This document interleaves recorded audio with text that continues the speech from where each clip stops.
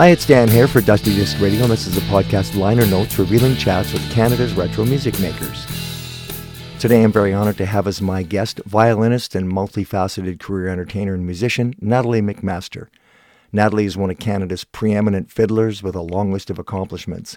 We'll be talking music, travels, the business of music, the life of a career entertainer, and we'll get some other insights as well about life in the music business, touring, writing, recording, family, and much more that we'll get into in our discussion. And so thanks for joining me today, Natalie. How are you? I'm great, Dan. How are you? Good, and you're an East Coast. I read here you're an East Coast girl from Cape Breton and Troy, Nova Scotia. Yep, that's correct. Yes. And you've stayed there. You didn't move on from there. That's your home. That's your home base. No, I moved up to Ontario 20 years ago when I married Danelle Leahy. Well, I did see that, but then for some reason I thought that you were back in Cape Breton. But no, you live in the Toronto area? Peterborough way. Yes, okay. I'm from Guelph originally, so I had lots of family around there. Still do. My husband went to university in Guelph. Oh, there you go. It's very nice. Yeah. And then, so when you were growing up, obviously you did the East Coast thing. You had lots of family influence and music everywhere. And did you have any formal training as well? A little bit. Not overly formal, but I did take lessons for a couple of years from Stan Chapman, who's a well-known instructor down in the East. And it was a little more casual than what my kids are going through now with Royal Conservatory, but it was definitely more official than, just lessons from Dad in the kitchen. Right. Yeah, I think that's one of the interesting things about music is, you try to make it fun, right? And when you grow up in a sort of a family situation where there's music everywhere, music is just fun. It's not like one of your classes at school where you're learning to play piano or you're learning the formal part of it. You're learning the fun part of it first, I guess. Absolutely. Absolutely. Yeah. And boy, oh boy, do I ever see how important that is. That is so important to keep. Mm-hmm. Just especially now raising kids, they have to discover the joy of it. Well, I think that's right. I mean, my daughter came back from piano lessons one time crying. And I went to the teacher and I said, well, my daughter came home from her lesson crying. She goes, well, she didn't learn her scales properly and stuff. And I said, you're teaching her to hate the instrument. It's so true. I see it all the time. I don't understand it. I don't know how people can continue when the focus is memorization of scales and things like that. I'm like, no, that's not music when you're a kid. That's just more memorizing and practicing. Like, where's the music? Well, you're more motivated to practice if you're playing a melody, something you can sing with. Well, of course, and like you did yourself and I did, you learn a few notes, you learn a few chords, and you have fun with them, and then you add to that, and then you learn why they make sense together, and you just sort of put it together, but it's all in the context of the joy of doing it. Yeah. Now, as I talk, it's the big talk. I don't want to discredit all those great teachers out there who are teaching those scales and do have a way of teaching those important things with a nice flair of some sort that keeps the kids entertained. But we've had both sides of the spectrum, so mm-hmm. I'm seeing firsthand the different, what it produces, Yeah, very, very good. Yeah, no, I think that's important. And there's certainly nothing wrong. But the way that I always put it is that music is both an art and a science, but the science serves the art, not the other way around. Well said. Well said. As long as the teachers can understand that. And like my mom was a classical piano player, but she was back in the day when you got your knuckles wrapped with a ruler for not having them high enough on the piano. Yeah. So, how did she stick with it, Well, she didn't. She ended up just not even enjoying it. You could put a piece of music in front of her and she could play it very well, but the joy was gone. So anyway, I like that. It's funny because I'd heard a number of times that people in Cape Breton were the nicest people in the world. And then I was taking my kids to school one day years ago, and the crossing guard happened to be from Cape Breton because I was talking to him. And I asked him that question. I said, is that true? And if so, why? So I would ask you that question. Are the people in Cape Breton the nicest people on earth? And if so, why? I've been to a lot of great places in the world, and I always remark on the great people, that are all over the place. So Cape Breton definitely has them. There's no question. I mean, they're as nice as any people you'll meet. And why is that the case? I think there's a lot to be said for working hard in life and appreciating appreciating many things.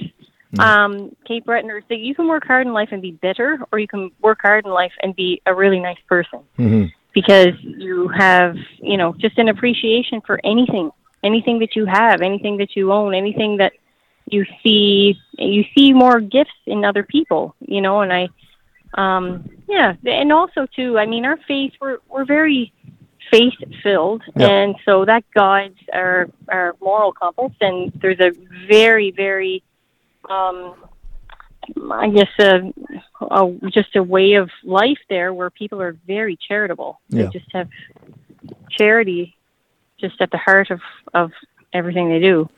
Yeah, nice. And his answer was very similar, of course. He said that we all worked together. We knew our neighbors. We helped one another. It was just a real community feel. And, of course, I live on the West Coast. I mean, I know some of my neighbors, but it's just not that way.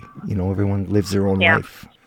Yeah, well, the tide's turning, right? Like, I mean, the last, just like when I say the tide's turning, I just mean like we're in the modern era, and sure, people don't need each other as much. I mean, the type of needing is more the days when your neighbor had something you wanted and you had something they wanted. Yeah. But, with people, like we live in a farm, you buy your own tractor and do your own. Right. You do your own thing. So, and also people are kind of shy. They don't impose on someone else. So you kind of have to be self-sufficient. But who knows what the future holds? It's just that certainly those values have stayed strong in Cape Breton. Well, and you obviously took them and translated them into your life and your music and everything else, right? Like the community values and the music community too, right? You were tied in with the Rankin family and some of the other players, the Ashley McIsaac and those people as well, right? Oh, for sure. And there is a great music community down there, as everyone knows. And then for you, growing up, I suspect you had no sort of defining moment. You just kind of emerged. The music just sort of flowed from your youth into your early adulthood and then into your adulthood. Was there any defining moment for you? No, there wasn't. But there were a lot of moments that were memorable. Like when I signed my first record deal. That was a big day. Making my first recording, I was 16. I think my record deal was when I was 25. Yeah. Or maybe 23. I can't quite remember. No, I think it was 25. And, playing Carnegie Hall for the first time, the Hollywood Bowl, traveling to Japan and New Zealand and Antarctica and crazy places, and doing collaborations with, I opened for Carlos Santana. Those times in life when you get to collaborate or open for or work with other artists who are big in the industry. I'll never forget those moments. Oh, yeah. So there's lots of moments like that. But you're right when you say, as far as my career, it just kind of grew and grew and grew. And there was no defining moment, but there were lots of great moments along the way. Mm-hmm. And so I read here you have two brothers, right? There was three of you? Correct. In the family? Yeah. So I was curious about that because, you sort of emerged as the one who pursued music and stuff from the pack of the three of you. And then I thought about that as far as your own kids go too. Like, did you have more desire? How did you emerge from your siblings? More drive, more natural talent, more feel, more love of the music? I wouldn't say more drive. My brothers had drive for other things, but I don't know. They're musical.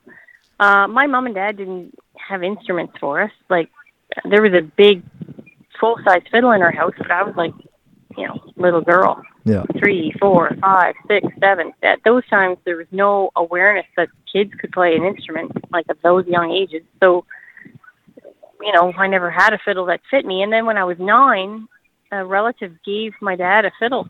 It was a 3/4 size fiddle, so it fit me. I was getting bigger, and the fiddle was a little smaller, so it just came at the right time. Yeah. My brothers, they just never expressed an interest, although my oldest brother, when he was 16, he started playing fiddle and guitar, and he got into it pretty heavily for about 3 years, and then he quit. He just lost his interest. I don't really know why. He says he was more, when people find out that you can play, they want you to play, and that's the part that scared him, was playing for people. Yeah. And he just let it get the best of him, and he just decided to not be a Well, musician. and the reason I ask that is because most kids try an instrument. I mean, it would be rare for people not to Yeah. try, but then most of them just sort of let it go after a while. And then I wondered about that Mm-hmm. with your kids, because you have a big family, right? 7 kids from what I see, and Yep. they all play. But there would be some from them that would emerge into the music, and others would say, well, I want to do something else. Do you see that in your kids? Yeah, it's starting a little bit. Yep. Yep, they're still pretty young, but our oldest is 16. She's Yeah. definitely taking to the fiddling and the piano hard. Like, there's no one I've ever seen want to be more of a musician than her. Okay. And then my next boy is incredibly talented, but not necessarily motivated for music as much as he is with sports. So we'll see where that goes. Or maybe they're both the same. I don't know. But there's a strong. He just loves soccer. He loves it as much as I've ever seen anyone love anything. There you go. Like, it causes him tears, like of joy to think. Like, he's just so loves the sport so much. And then my daughter Claire, she's a great singer, and she plays fiddle and piano as well. I don't know. I'm not sure. She Yeah. enjoys singing the most, but we'll see where that goes. She loves animals, and she's mentioned about being a vet, so Oh, nice. maybe that's where her passion is. I'm not sure. Yeah. Julia also loves to sing, but she's our little actress, and who knows where that leads.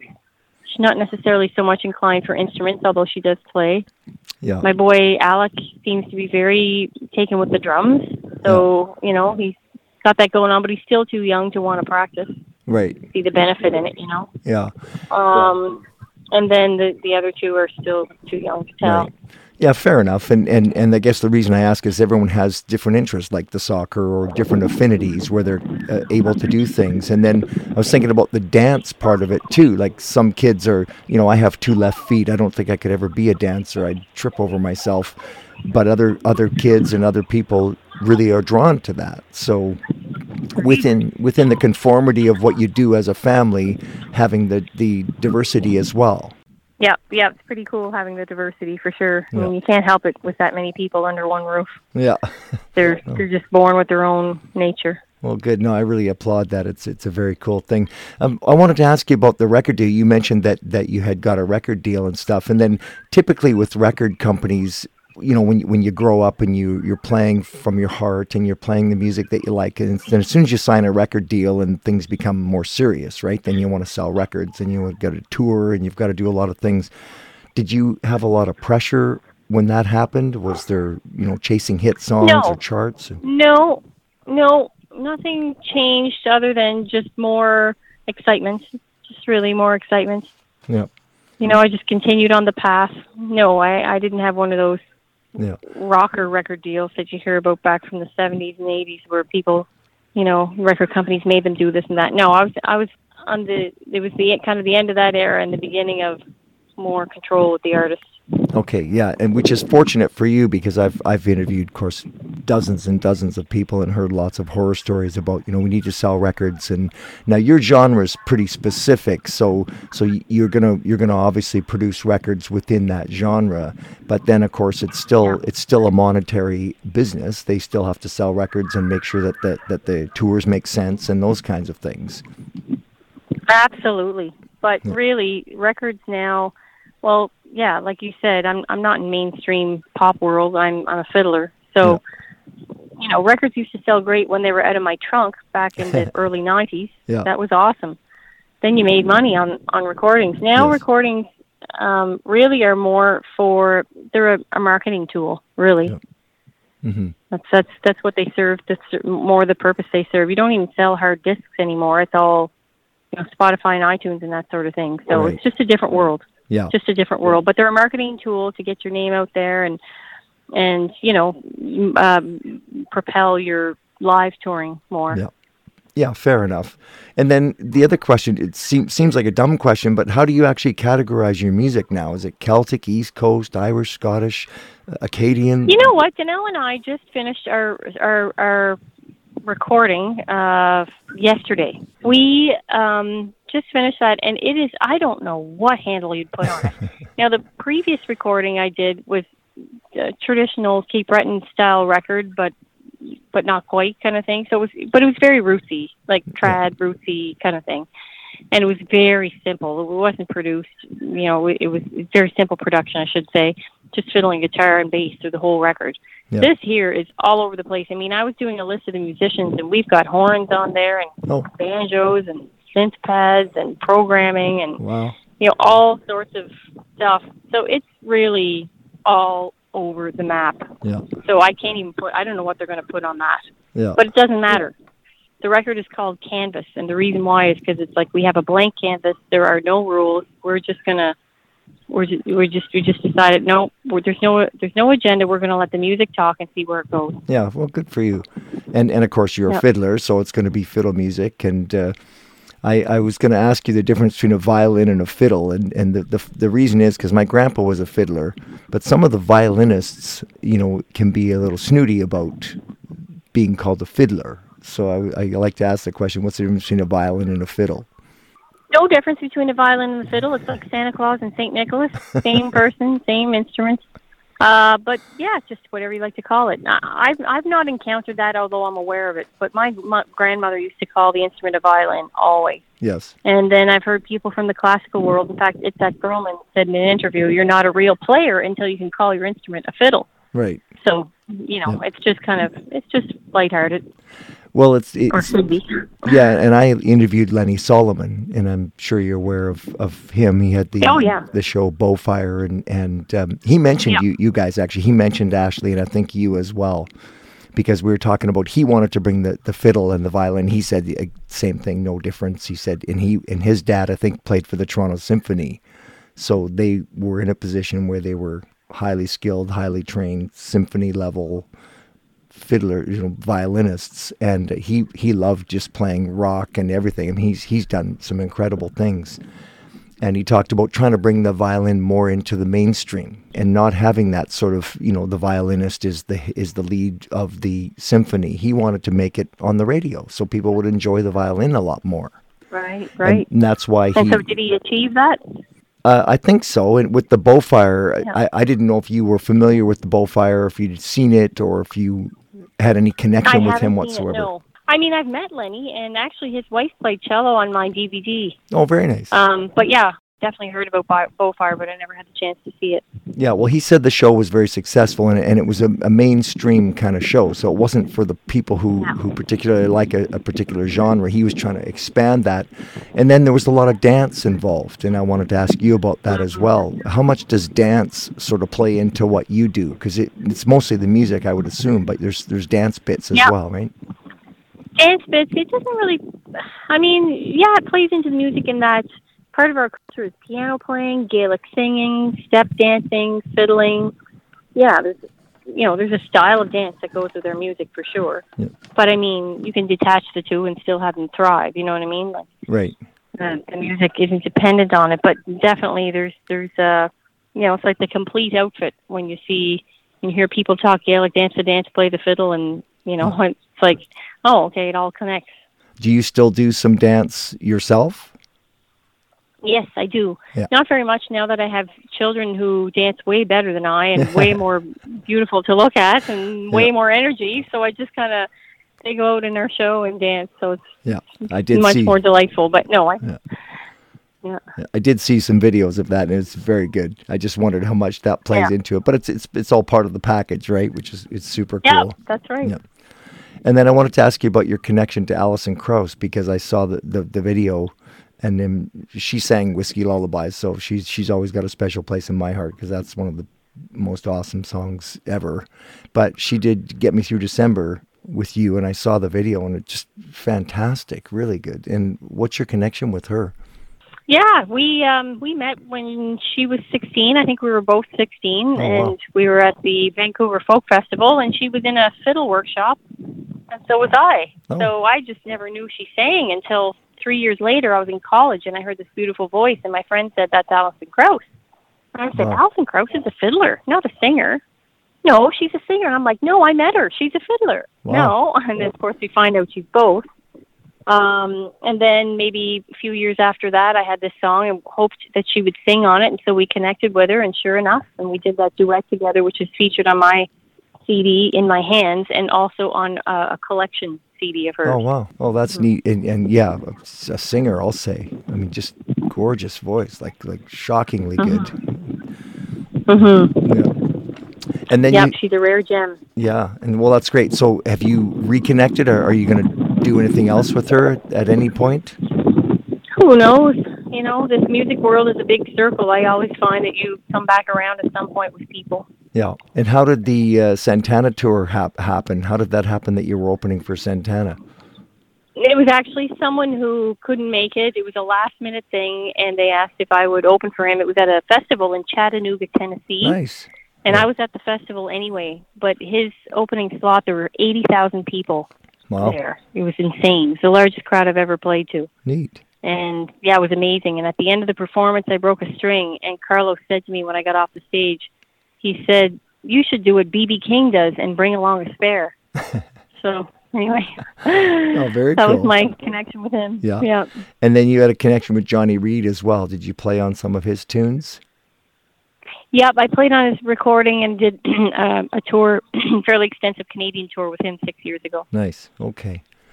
And then what did you do during COVID? Did you just stay home and record and homeschool the kids? Yep, exactly. We homeschool anyway, so there's no change there.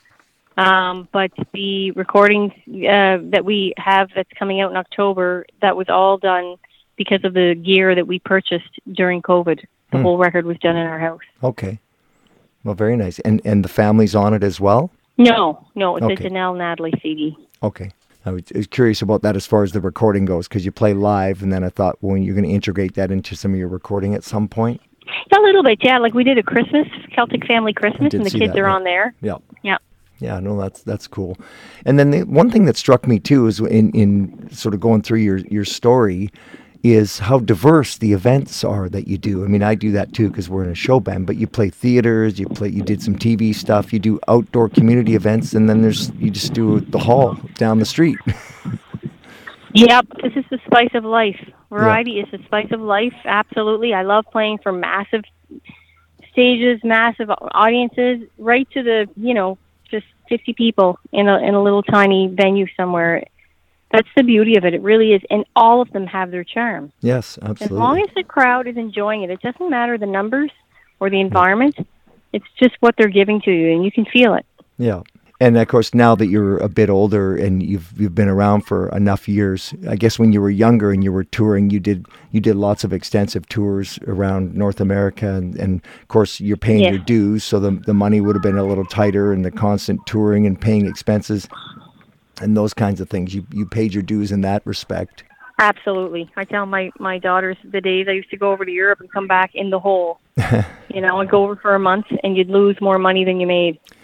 So, I went through those days, tough touring times. Well, good. Yeah, I wanted to ask you about the touring in the past and how it changes when you get older and you've paid your dues. But the thing about touring is that when you're a recording act, you pay for everything, right? Like when we do a corporate event or something, they pay you a wage and then they pay all the expenses on top of it. But when you're touring, you have to pay all of that, right?